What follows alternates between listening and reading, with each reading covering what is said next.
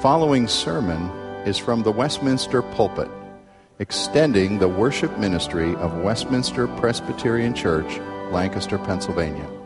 We are a local congregation of the Presbyterian Church in America. Please contact us for permission before reproducing this message in any format.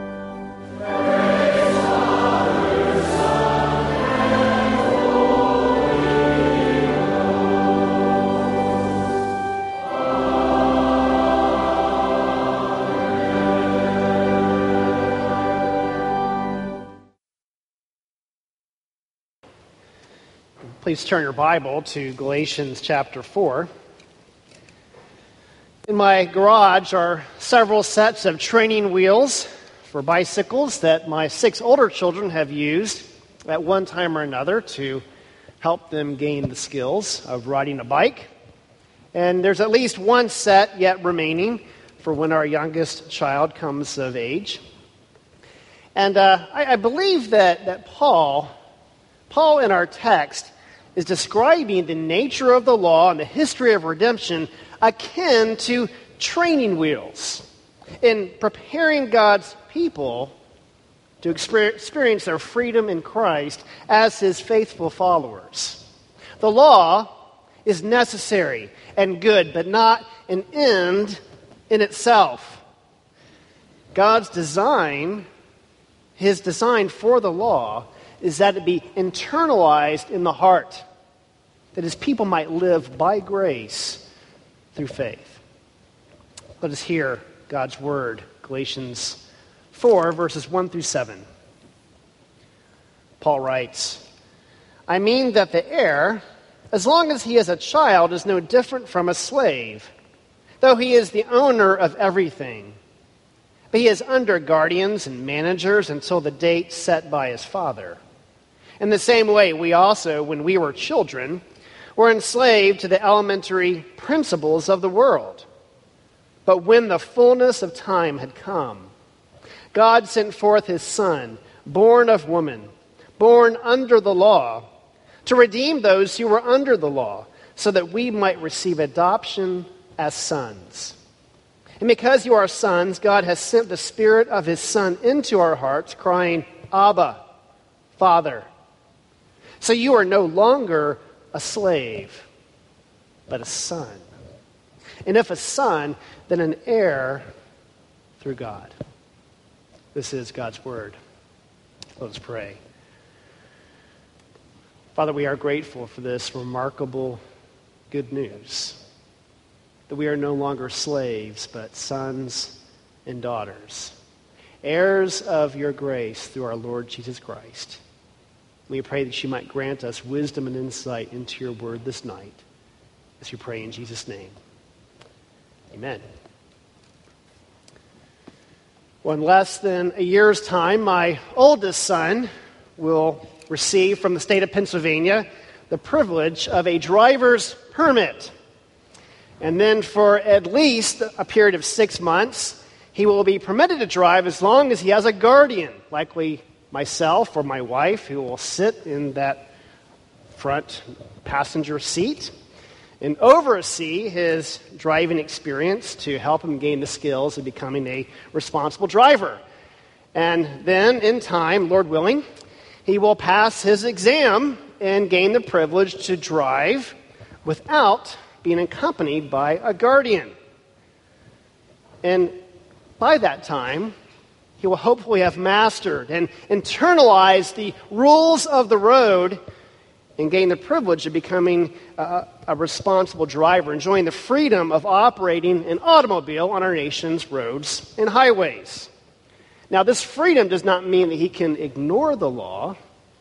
Rather, he must uphold the law lest he suffer the consequences of law breaking. I believe it's in this spirit that Paul is helping believers to understand the necessity and temporal nature of the law as a child's guardian for the Christian life, as we saw last week from Pastor Walker in Galatians 3. And yet in our passage, Paul also warns against looking towards the law and depending upon it in the wrong way. rather than pressing forward and enjoying the freedom that God grants his children to live by faith in obedience to the gospel of grace. Paul challenges us not to live slavishly under the law, as though we measure the Christian life according to rules and regulations. Rather, to live as heirs of grace, to embrace our new relationship with God as adopted children. Now, our passage can be neatly divided into two themes. One of coming of age in Christ and growing on to maturity in Christ. Looking back upon the age of the law of Moses, of what we might call the coming of age period of God's people, we see this distinction in verses 1 through 3 between the proper use of the law and its misuse. Verses 1 and 2, Paul outlines the proper use of the law, its function and its limitations. You recall last time from chapter 3, verse 24, that Paul describes the law of Moses as a child's guardian, set in place by God until the coming of Christ. And it's in our passage that Paul elaborates further to describe that the heir, when the heir is a child, is under strict rules and guidelines. As a child, essentially has no more privileges and freedoms than a mere household slave. And Paul goes on to tell us that while the heir is the owner of everything, but by nature of his youth and his immaturity, he must be managed and controlled in a season of training and preparation until the time comes for him to exercise his rightful authority over the estate. And of course, a wise and loving father in the ancient world would assign a household servant to be a guardian to protect and train and guide his youthful heir until the time comes for him to assume proper ownership at the age of maturity.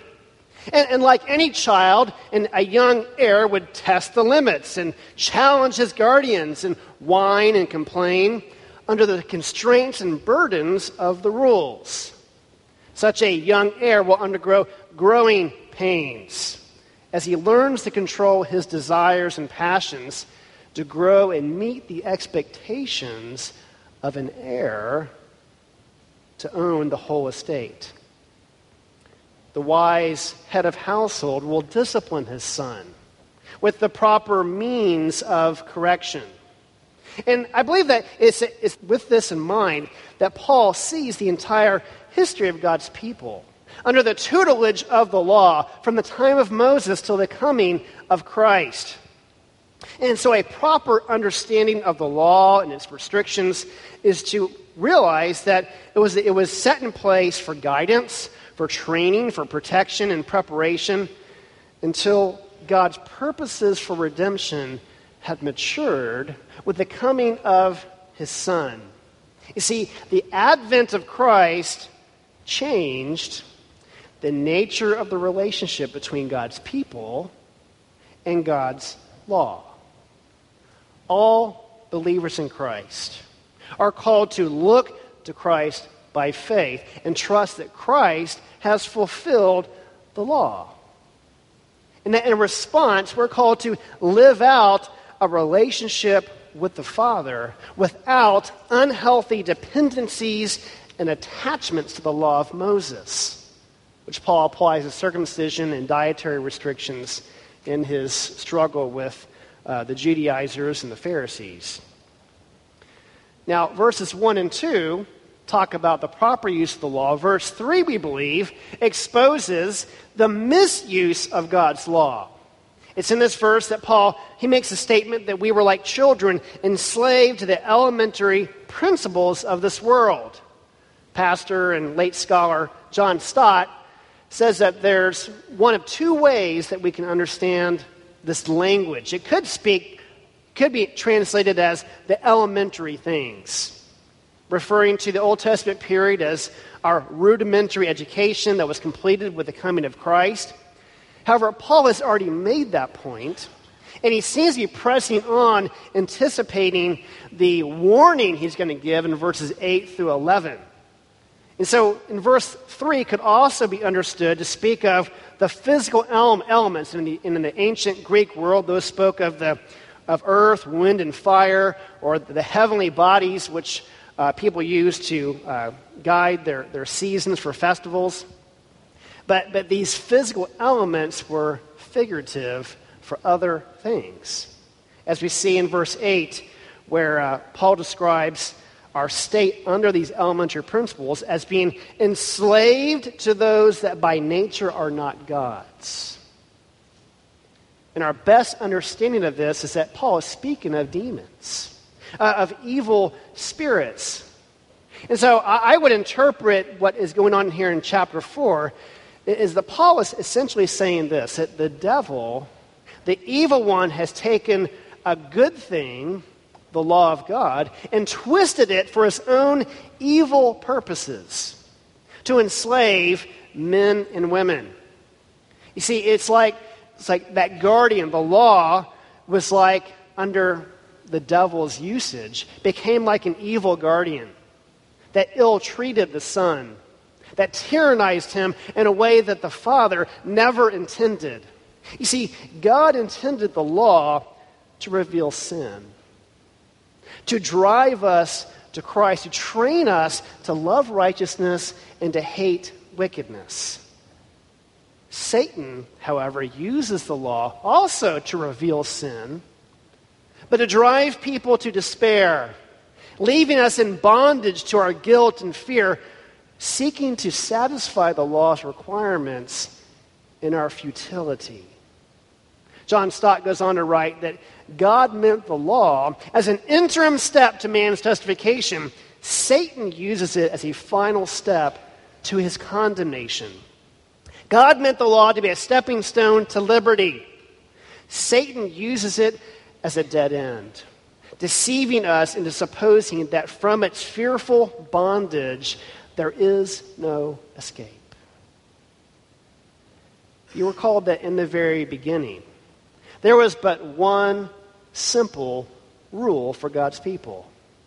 And when our first parents violated that rule, it brought in curse and chaos into God's good creation. God responded to this problem with a promise to send a Redeemer who would come from the seed of Abraham.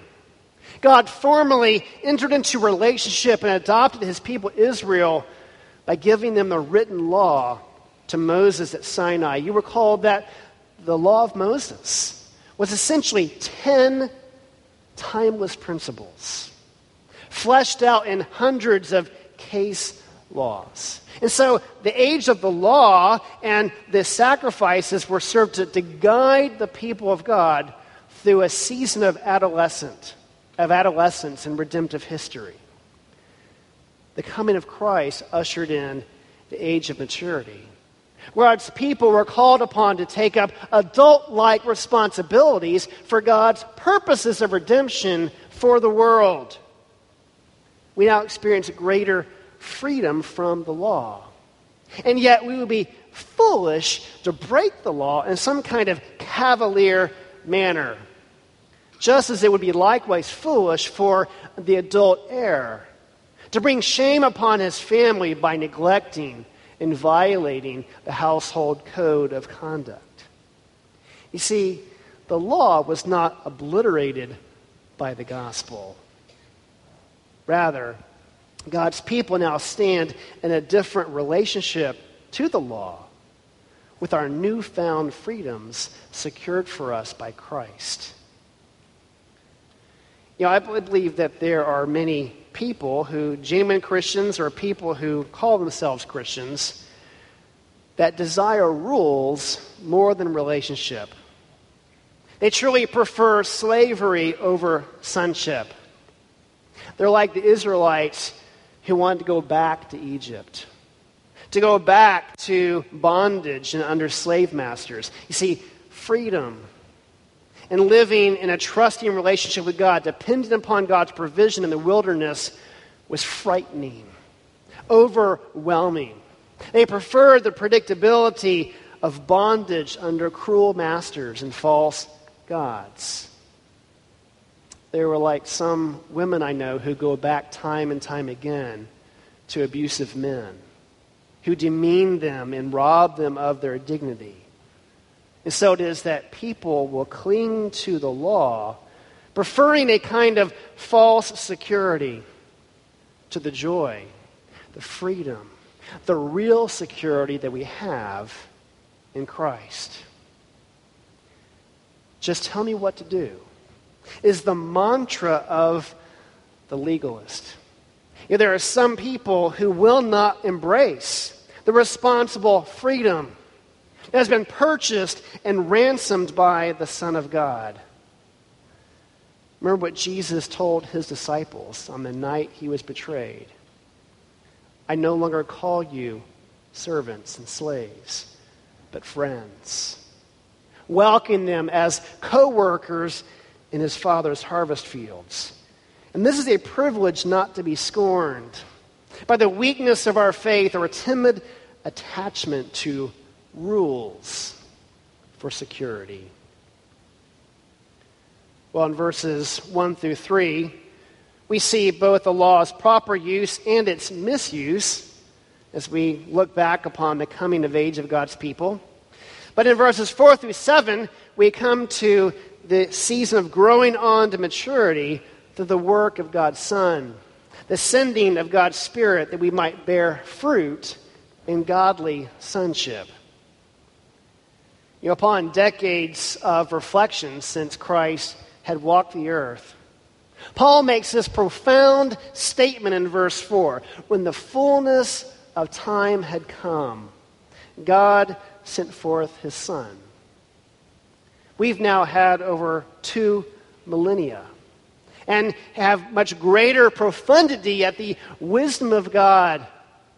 For it was at such a time in human history that the second person of the Trinity entered into a unique world, one united by Greco-Roman culture, with ease of transportation, a common language, and common commerce and currency, a world uniquely at peace, held in place by a strong and the height of strength of the Roman legion.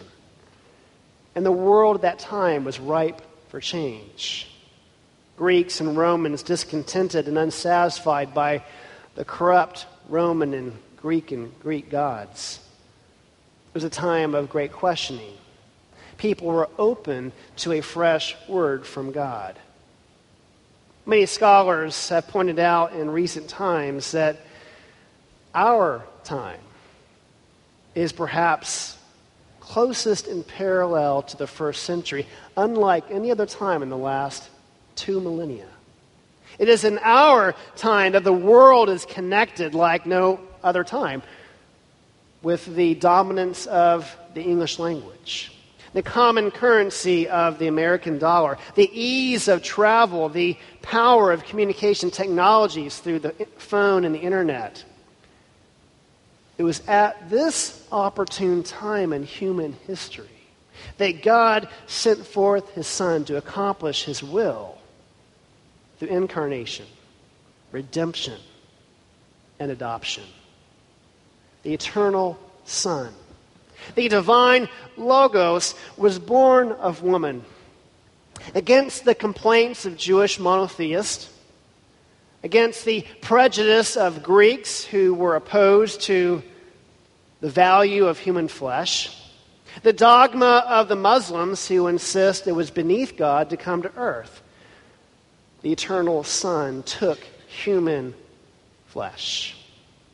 He lived and walked in our midst. He bore our burdens. He endured temptation.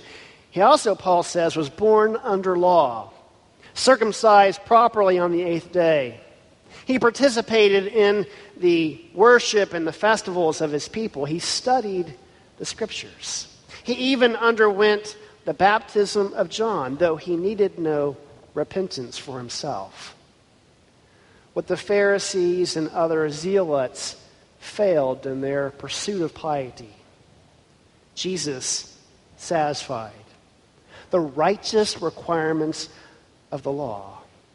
He was found guiltless of violating even a single command. And yet his was not an anxious, fearful, self-righteous, suspicious obedience of a slave towards a stern master. Rather, the joyful, delightful obedience of an eternally beloved Son towards his heavenly Father. Jesus could sing Psalm 119, the love poem of God's law, speaking of the law not as a grueling burden, but a holy delight. Jesus was born under law to redeem those who were under law. God's people who for ages struggled under the law's tutelage, oppressed both by Satan's deception and the frailty of weak human flesh. You see, it's our selfishness and our idolatrous nature that makes the law a heavy burden, a weight of guilt and shame and fear, dread, regret, anxiety, self-righteousness, pretense, accusation, denial, blame-shifting, abuse, manipulation is what we do with God's holy law under Satan's deception and the weaknesses of our flesh. And yet, through the age of Moses, those who repented, who understood God's design for the law, who were driven to their knees with humility and repentance to learn to express faith in the one God who would provide the lamb, the sacrifice of the sins for God's people, the one final sacrifice, the lamb that would take away the sins of the world. See, Jesus not only fulfilled the law's requirements, he also satisfied the requirement of punishment for lawbreakers. He bore the wrath when he hung on the cross, bearing the sins of his people in his body. He paid the ransom. At the cost, at the heavy redemption cost. And Jesus bought us back, that we might receive adoption as sons. God didn't want slaves. God does not want hired hands. Like a young couple yearning with painful frustration in their infertility. God desires children. God set his people free from their bondage in Egypt, not to make them slaves again to the law of Moses. God led them in the wilderness, teaching them to live by faith, to trust in his provision, training them to leave their orphan ways of idolatry and immorality.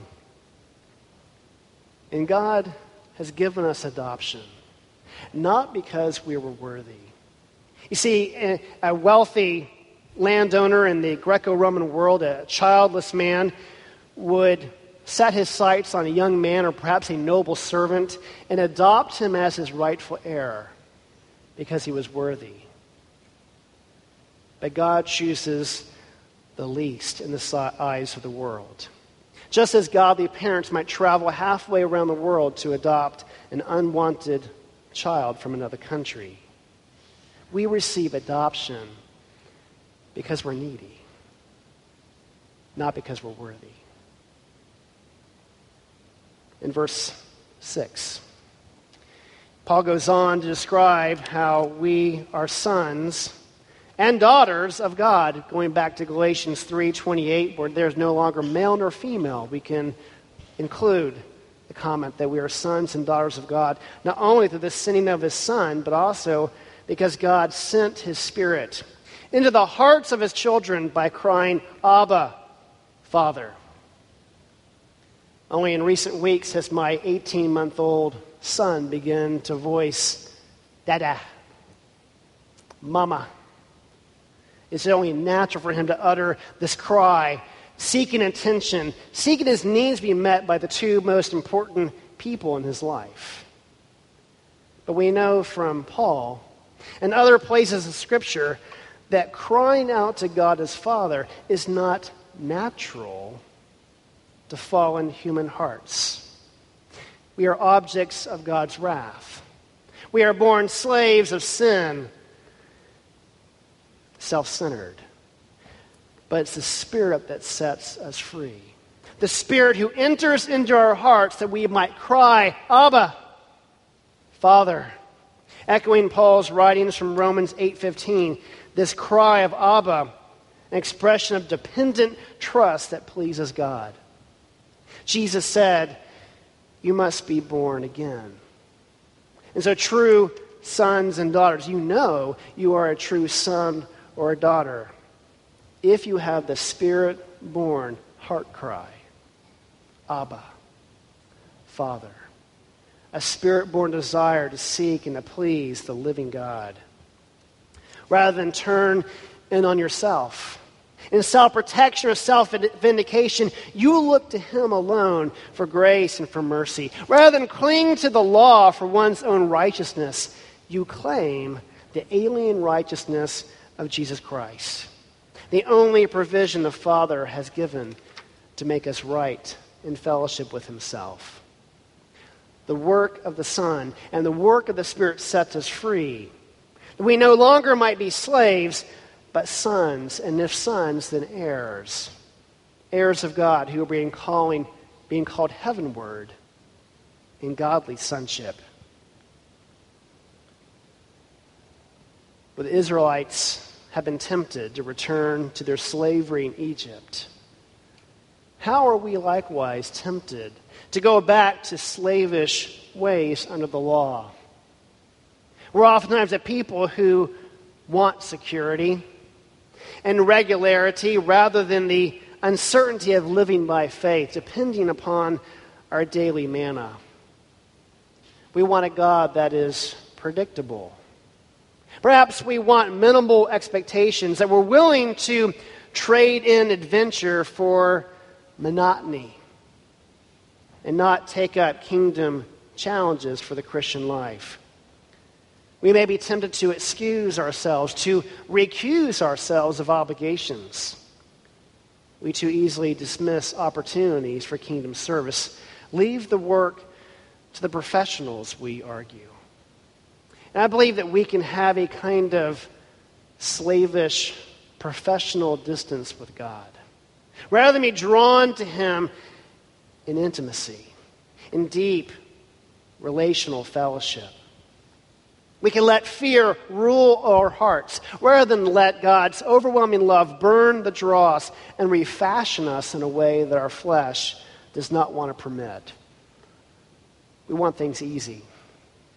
Keep it simple. Just give me the rules. Just tell me what to do. I'll do my duty, but don't expect any more from me. See, a slave is glad to give service, but not his heart. To not yield his allegiance and devotion to his God. Slavish ways is like being a mercenary, a mere soldier for hire, rather than loyally pursuing and following our great God and King to the ends of the world. Well, how do we put off our slavish ways? How do we live as heirs of God's kingdom?